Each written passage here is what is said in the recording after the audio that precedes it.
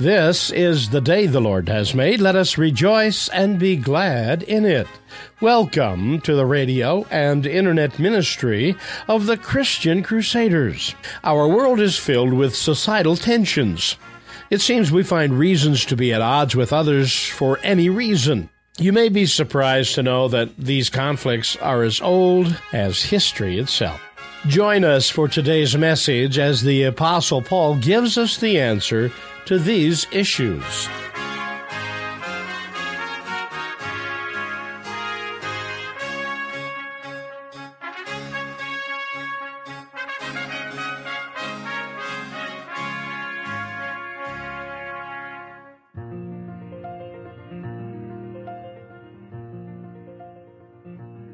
Today we're going to begin a new series on a subject that's near and dear to my heart, the church.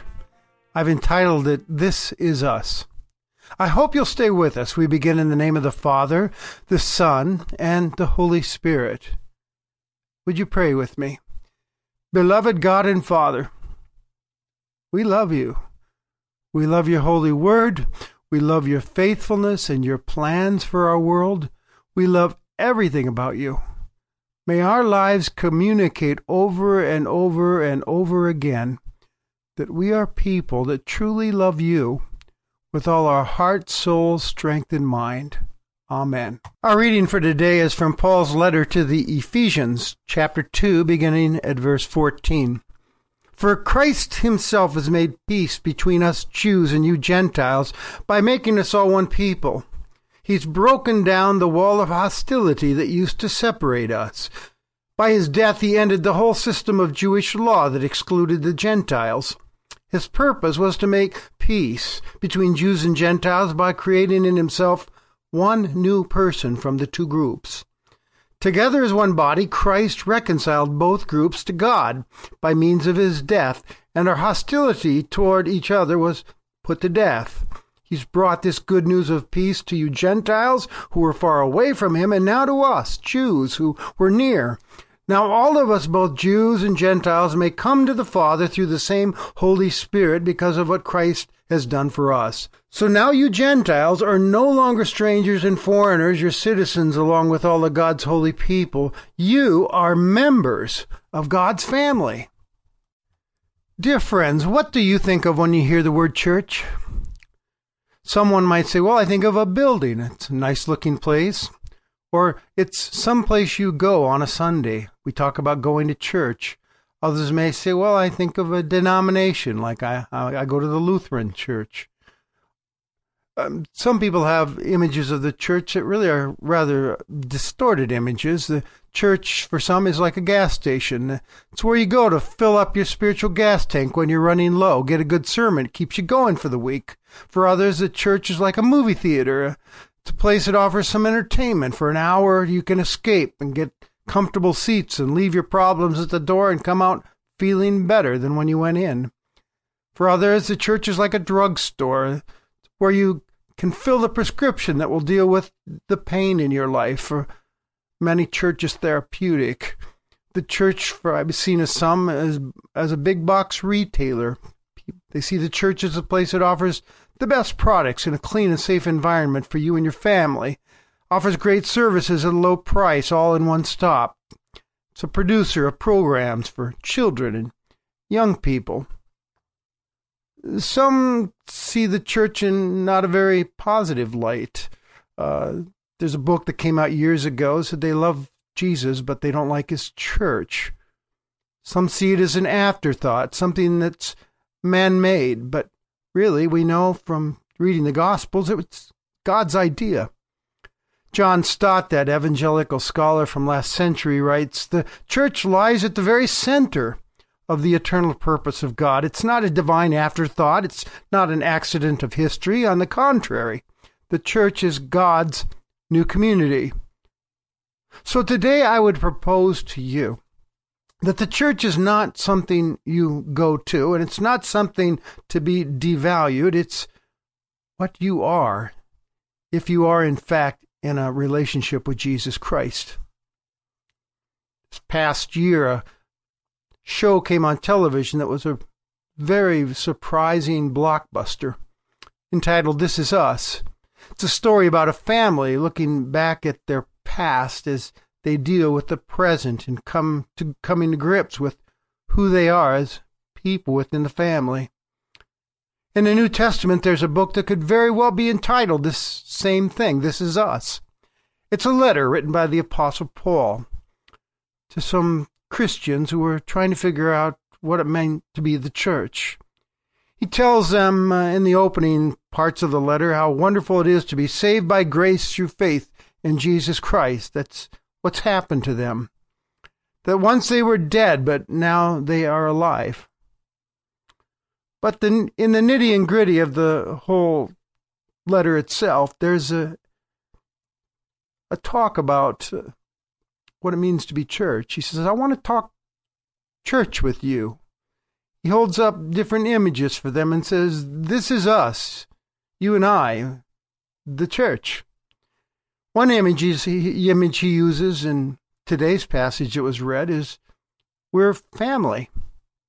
So now you Gentiles, he says, are no longer strangers and foreigners. You're citizens along with God's holy people. You are members of God's family. When you become a follower of Jesus Christ, we inherit brothers and sisters. We're connected to Christ and to each other. An interesting thought to consider is, how does one become a member of our earthly family? It's through birth or adoption, right? Well, we enter Christ's family the same way. We remember in John chapter 3, as Jesus talked with the religious man Nicodemus, the importance of being born again, born into the family of God, become a new person in Christ. And we're adopted into that family through baptism.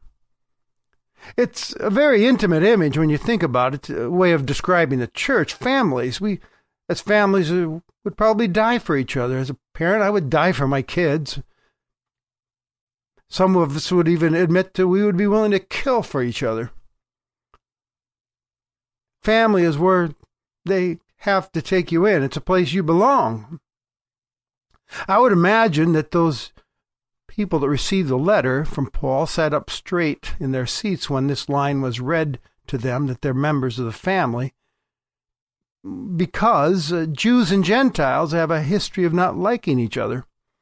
A long history of hostility and suspicion. After all, they're different cultures, different backgrounds, different bloodlines, different religious beliefs. At least in the early years, nothing in common, really, when you think about it. The only thing they hold in common is their sinfulness and their need for a Savior. And the only thing they have in common now is their forgiveness in Jesus Christ. And that makes them family. It must have caught them off guard. But you've heard that old adage, blood is thicker than water. Well, God turns that one on its head and says to us in this passage today, water is thicker than blood. The waters of baptism is thicker than blood. Now you're family, he says, and the walls are down. You're no longer Jews and non-Jews, but now you're family in Christ. I kid with my congregation. You're no longer Vikings fans and Packer fans, but now you're family in Christ. You're no longer Republicans and Democrats, but now you are to see yourself as God's family in Christ. No longer black or white or yellow or red or brown, but family, brothers and sisters in Christ. No longer employers and employees, but now you're family on equal footing in Christ. No longer Dane or German or Norwegian or Swedish, but family. This is us. We're family, Paul says. As you think about family, you know that there are privileges and there are responsibilities being a part of a family. It's an earthly family. We had family privileges. I had a key to the house. I knew I had a roof over my head and the security of a loving father and mother. The refrigerator was mine to get into and help myself to the food in there. I had, when I got old enough, a car to drive, the family car. In the same way, in Christ's church, the family, we enjoy some privileges as well. We have one Father who we can rest securely in, knowing that He loves us all the same. We belong. Everyone who belongs to Christ belongs to everyone who belongs to Christ. We don't have to go through life facing situations alone. We have a family to lean on. We weep with one another and we rejoice with one another. We are sharers in Christ's promises, the promise of eternal life. The day will come when I'll breathe my last, but I know I will be with Him in eternity. I have a place that's been prepared for me. I have forgiveness for my sins. I do not have to live any longer carrying old regrets. I take it to the cross. I have His Holy Spirit working in me, shaping me, molding me, empowering me, being with me. Of course, along with the privileges come the responsibilities. Families, they take care of one another. They honor and respect one another. They serve one another. They love one another. And I know it sounds good on paper, doesn't it? But as you know, it's not always an easy thing to do. There's all kinds of personalities in families, some rather odd and peculiar and difficult to be around. And so we need to do an honest inventory of ourselves as brothers and sisters in the family of God, because we have the same thing going on there. Anyone in your life getting excluded, ignored, written off, treated as a little less? Is everybody getting loved by you? How about the low-income person who oftentimes gets overlooked in our society in favor of the ones that are the haves who can give more financially to the church? How about the shy, introverted person standing on the fringe of the lobby area at church, wishing someone would notice that they're there? Kind of hard to talk to. How about the loud, obnoxious one who is inappropriately seeking attention all the time, causing trouble? How about the kid who smells funny and is always dirty and wears clothes that aren't very nice, and no one wants to sit next to them in school? Will anybody want to sit with them in Sunday school? How about you? How about the person struggling with his or her sexual identity? How about the less intelligent student who can't pay attention in class, can't keep up, sometimes acts out? How about the person who votes differently than you at election time? How about that special needs person who can be difficult to communicate with? The person in the wheelchair who sometimes is made to feel as if they're invisible. That's what I've been told. Or the person whose body is covered with tattoos and piercings and her hair is strange. Or the single who wonders, does anyone care about single people in the church? Everything I hear around here is about the family. How about the person whose marriage has failed? Or the addict who struggles to stay sober and keeps on slipping back? How about the person whose theology is a little different than yours, a different slant? You can't come to agreement.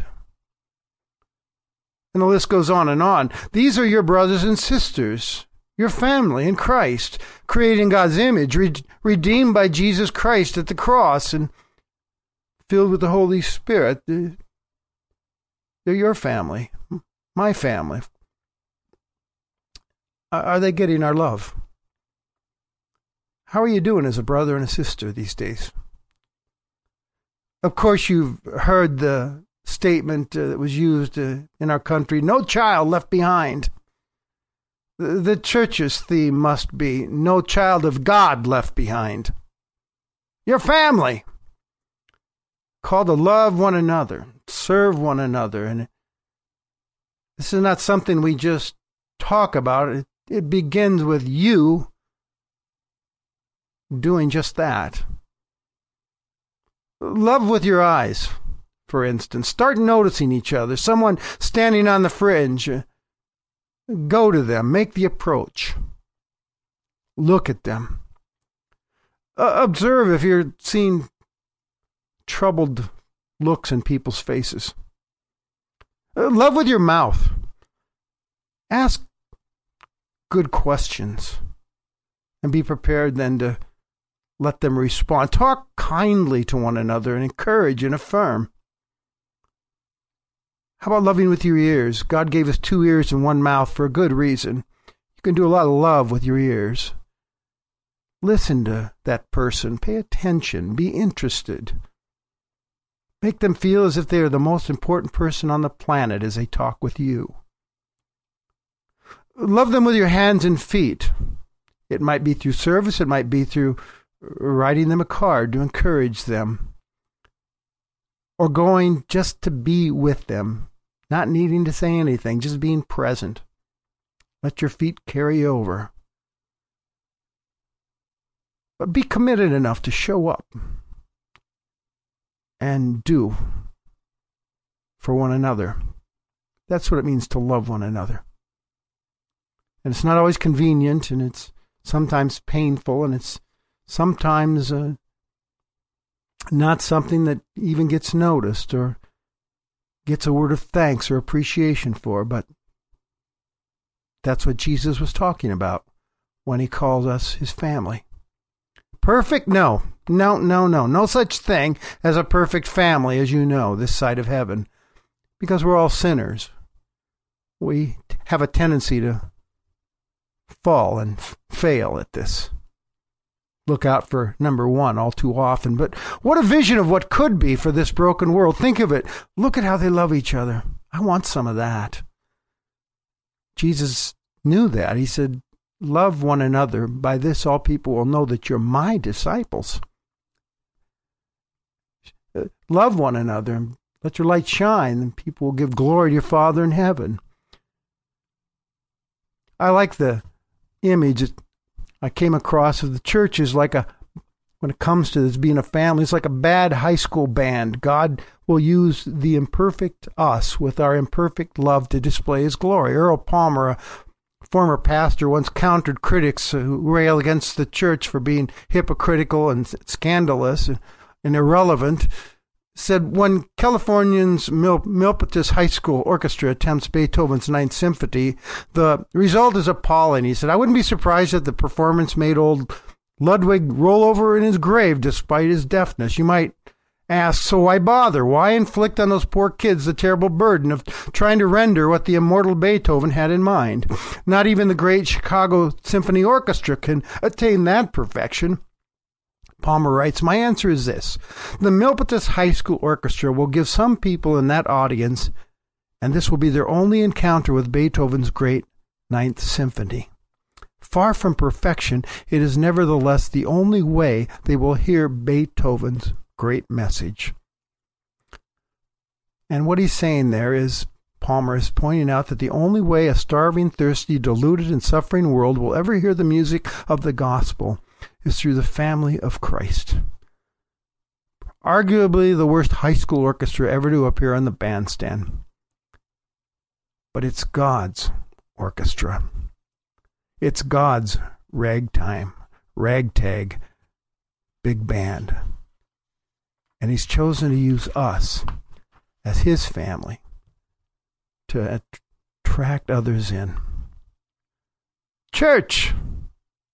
This is us. We're family. Love one another. Amen. Dear brothers and sisters, let's pray. Lord, how good it is to be a part of your family with all the privileges and responsibilities that come with it. Help us by the power of your Holy Spirit to treasure our family, to be sons and daughters who love one another as Christ has loved us, to work towards building the family up and keeping it strong in faith and hope and love, so that we might bring you glory and honor in our world. Amen. Now, as you go on your way, may Christ go with you. May he go before you to show you the way. May he go behind you to encourage you, beside you to befriend you, above you to watch over, and within you to give you his peace. Amen. You have been worshiping with the radio and internet ministry of the Christian Crusaders.